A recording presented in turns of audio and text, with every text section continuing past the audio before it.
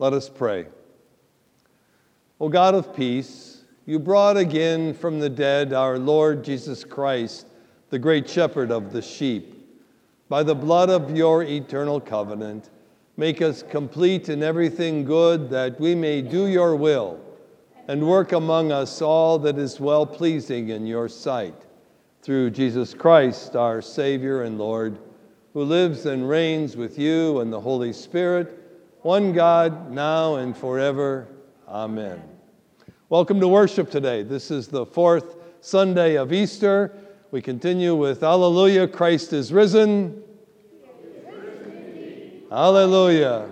Please be seated for the reading of Holy Scripture.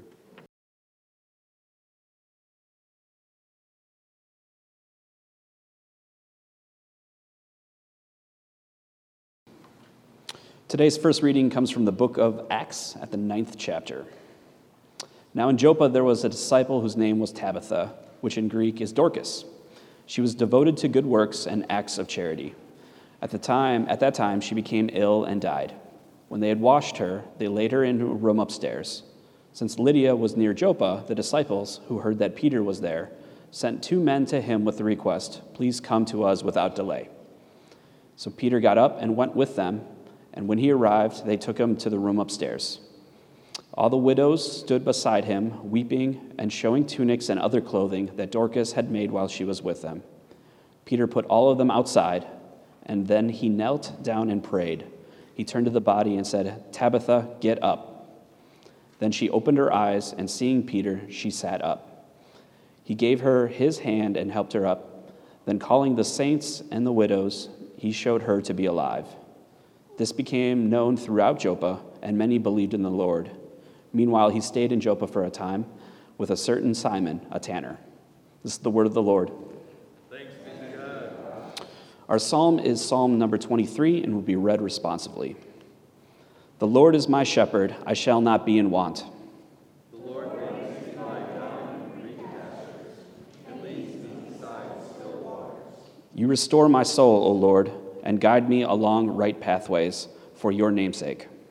Though I walk through the valley of the shadow of death, I shall fear no evil, for you are with me. Your rod and your staff, they comfort me. You prepare a table before me in the presence of my enemies. You anoint my head with oil, and my cup is running over. Surely goodness and mercy shall follow me all the days of my life, and I will dwell in the house of the Lord forever. Today's second lesson comes from Revelation, the 7th chapter. After this I looked, and there was a great multitude that no one could count, from every nation, from all tribes and peoples and languages, standing before the throne and before the Lamb, robed in white, with palm branches in their hands. They cried out in a loud voice, saying, "Salvation belongs to our God who is seated on the throne and to the Lamb."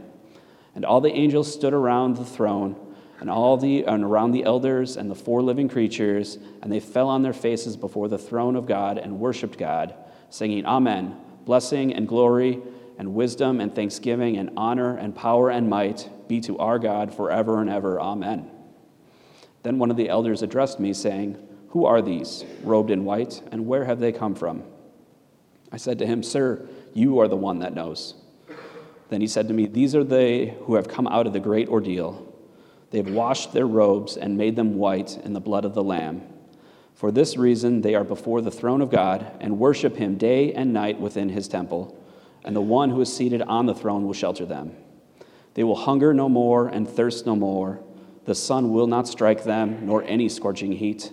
For the Lamb at the center of the throne will be their shepherd, and he will guide them to the springs of the water of life, and God will wipe away every tear from their eye." This is the word of the Lord. Thanks be to God.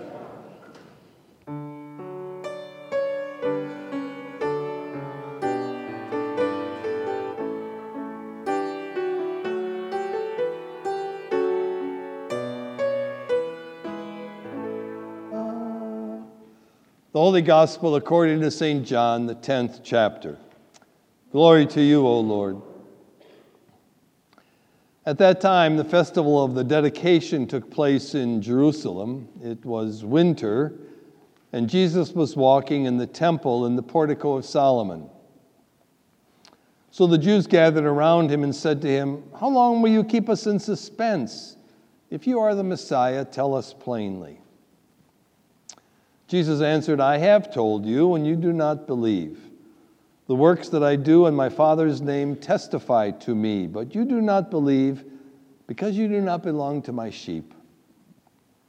My sheep hear my voice. I know them and they follow me. I give them eternal life, and they will never perish. No one will snatch them out of my hand. What my Father has given me is greater than all else, and no one can snatch it out of the Father's hand. The Father and I are one." This is the gospel of the Lord. Praise to you, O Christ. Be seated.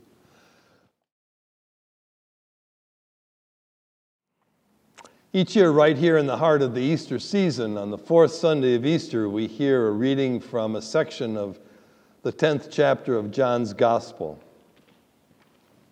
This is the chapter where our Lord identifies himself as the Good Shepherd. Like a good child of Jewish parents, Jesus learned the Hebrew Scriptures as a baby and as a young man. And no doubt, Psalm 23 was as precious to him as it is to all of us. The Lord is my shepherd. I shall not want. We all know it. We've heard it spoken in the worship services. We hear it spoken in funerals. We pray it. We say it out loud and in silence. And in his ministry, Jesus imported this image of the Good Shepherd, of the shepherd, to himself and said to people, "I am the Good Shepherd. Here I am. Look at me. Watch what I do." I was the pastor of the Lutheran Church of the Good Shepherd on the west side of Cleveland for 18 years. And every year, this was our celebration Sunday. Great music, terrific liturgy. We welcomed people back. They knew it was our celebration. People who had been members and probably moved to North Carolina or somewhere. Came back to Cleveland. It was May. It was okay. You could do it then. Guest speakers, good food, a real celebration.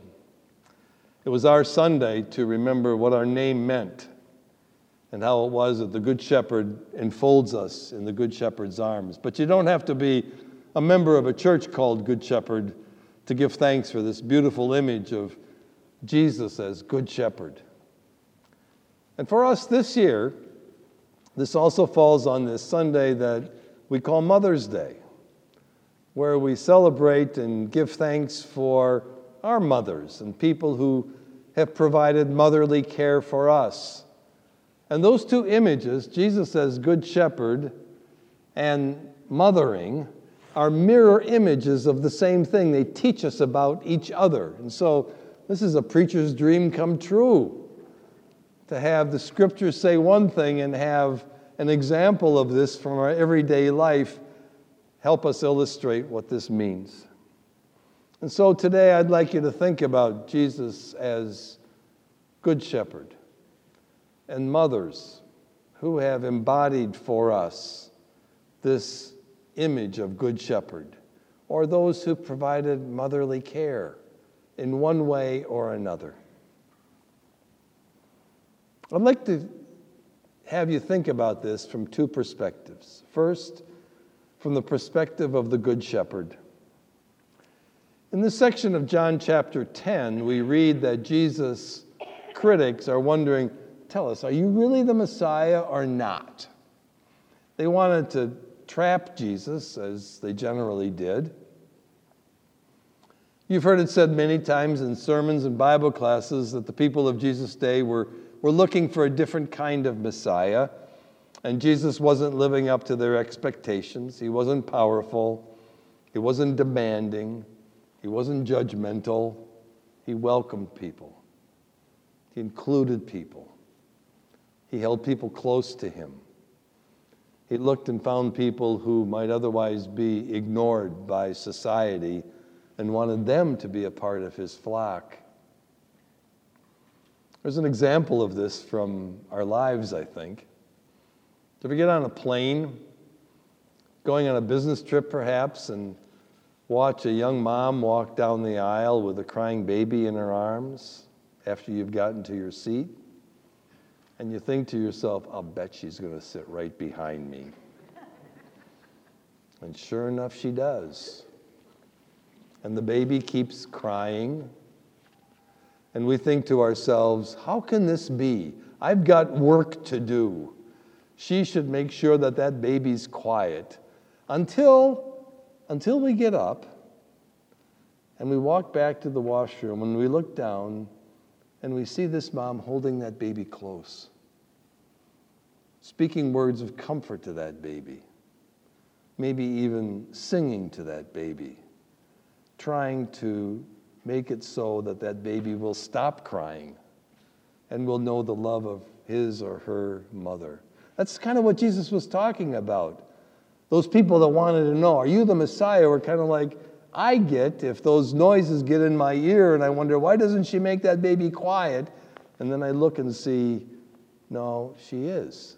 That's exactly what she does as a mother, is care for that child. And she's the example of the Good Shepherd, who, when we cry, when the air pressure in the cabin makes our ears pop in one way or another, our Good Shepherd holds us close and loves us with a love beyond anything we could possibly know, kind of like the love of a mother. Jesus gives us 4 characteristics of what it means for him to be the Good Shepherd. The first is, Jesus says, the sheep know my voice. The sheep know my voice. There's nobody in the world that says the word Marcus quite like my 96-year-old mother. I can pick up the phone, and when I hear Marcus, I know who it is. I've heard that voice for 7 decades. And many people say that word to me, but nobody says it quite the way she does. I know her voice. And I'll bet your mother says your name in a way that you know too. Well, this is what Jesus said about himself as the Good Shepherd. The sheep know my voice. They know it's me. They know that I'm the one that's calling them into the flock.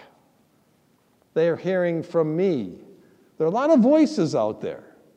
A lot of voices we hear and we think, this must be the Lord. Things like the Lord helps those who help themselves, or a stitch in time saves 9, or a rolling stone gathers no moss. That might be good wisdom, but those aren't the voices of the Lord.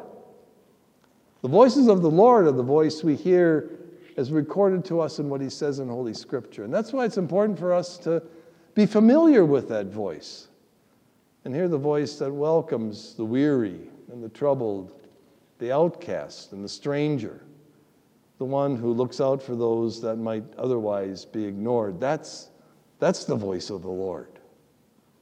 And so the sheep know the Lord's voice because we hear it week in and week out when the Scriptures are open to us. Second, we know that the Good Shepherd knows us. That's what Jesus says in this text. The Good Shepherd knows us. Don't take that as a threat. Take it as a word of comfort. In a time when too many people try to cover up for who they are, ignore the secrets of their lives, the Good Shepherd knows us. Like a mother knows her children, like nobody else knows her child. Sometimes in a person's life, whether it's when they're a child or an adolescent or an adult, when there's a turn in a person's life and they say something they've been thinking about for a long time about themselves, more often than not, a mother will say, I always knew that. I always knew that. Because a mother knows her children like no one else. And so it is with a Good Shepherd who knows us, our shortcomings, our faults, our worries, our secrets, like no one else does. And it doesn't discount us. Third, Jesus says the Good Shepherd gives eternal life. What a gift.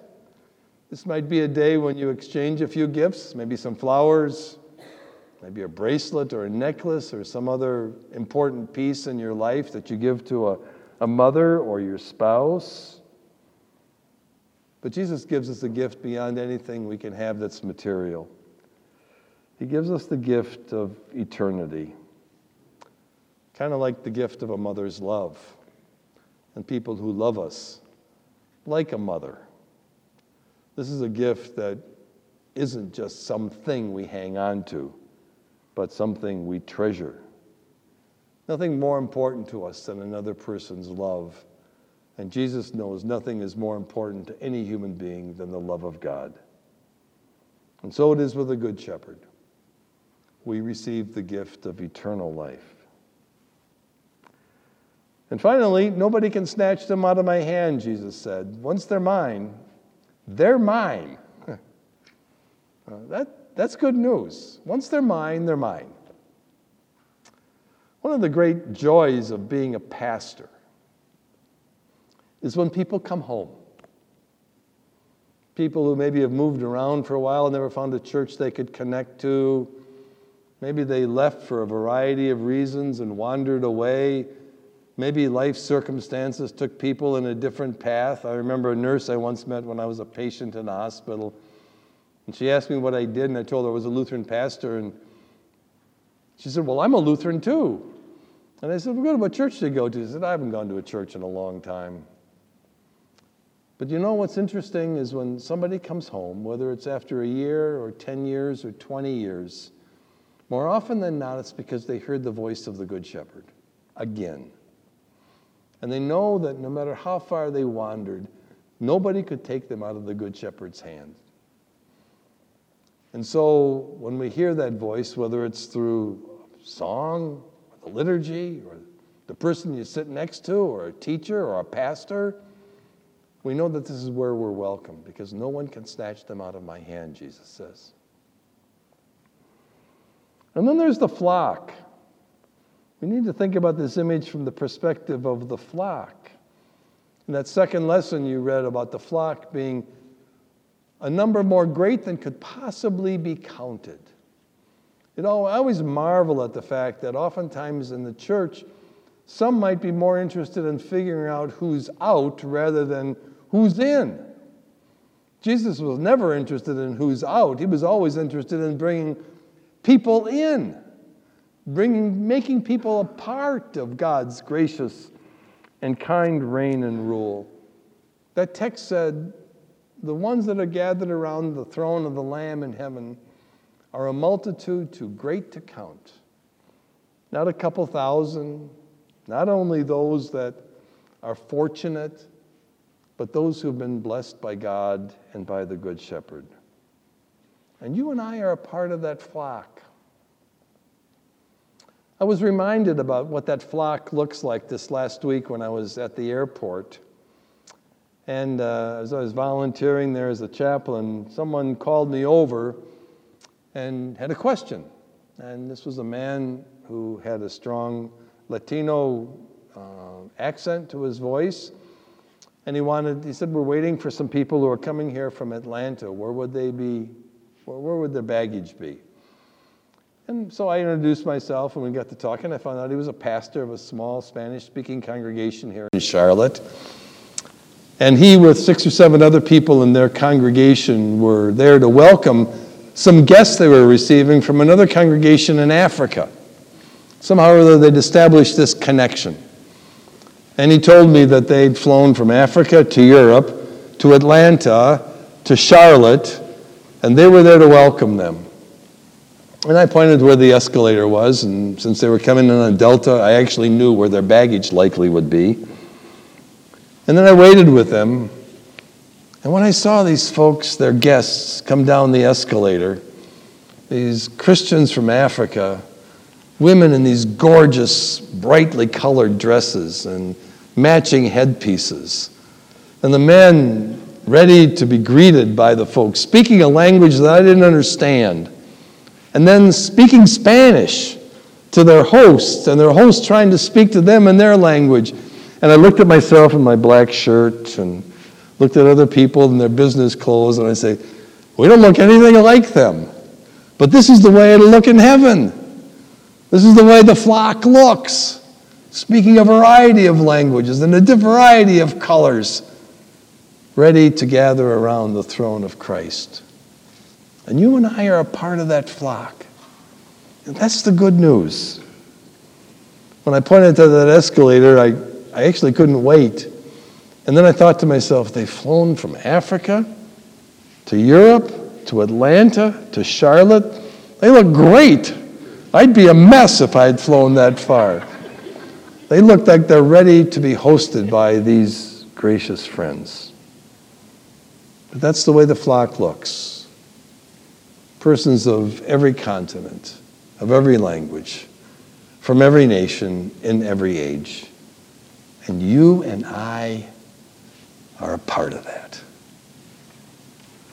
And so today we give thanks for moms. We give thanks for the Good Shepherd. We look out for those who are a part of the flock and give thanks for them. This is the gospel, that our Good Shepherd holds us close to him, like a mother holds her precious children close to her. And he will not let us go, because we're his forever. Hallelujah. Christ is risen. He is risen indeed. Hallelujah.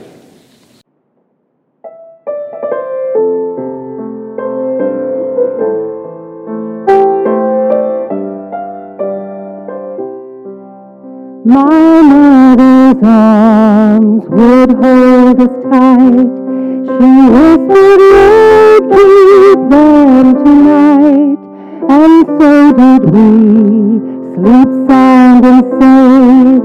It must have been my mother's faith. Morning would call the sun to rise, and open Satan's lambing eyes. She prayed, "Lord, keep them on their way." He held us in my mother's faith.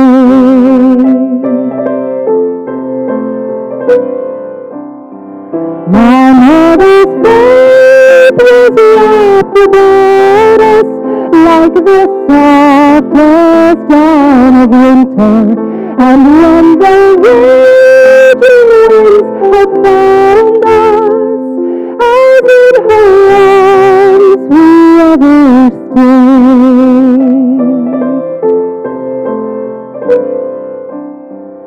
At eventide, dusk o'er the field, reluctant moon and stars revealed. She thanked him well, as through the day, as certain as my mother's faith. My mother's faith could move a mountain and was deep as any ocean. But to keep safe those gathered round her, this was the greatest gift she gave.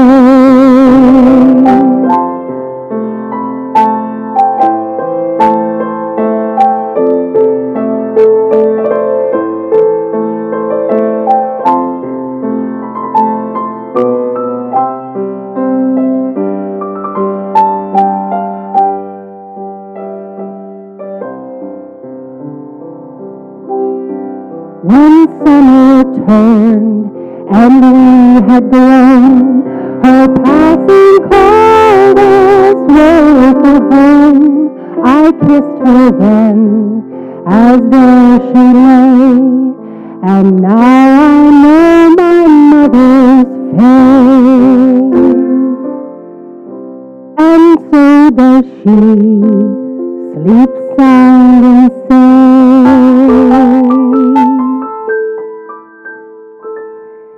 It must have been my mother's face.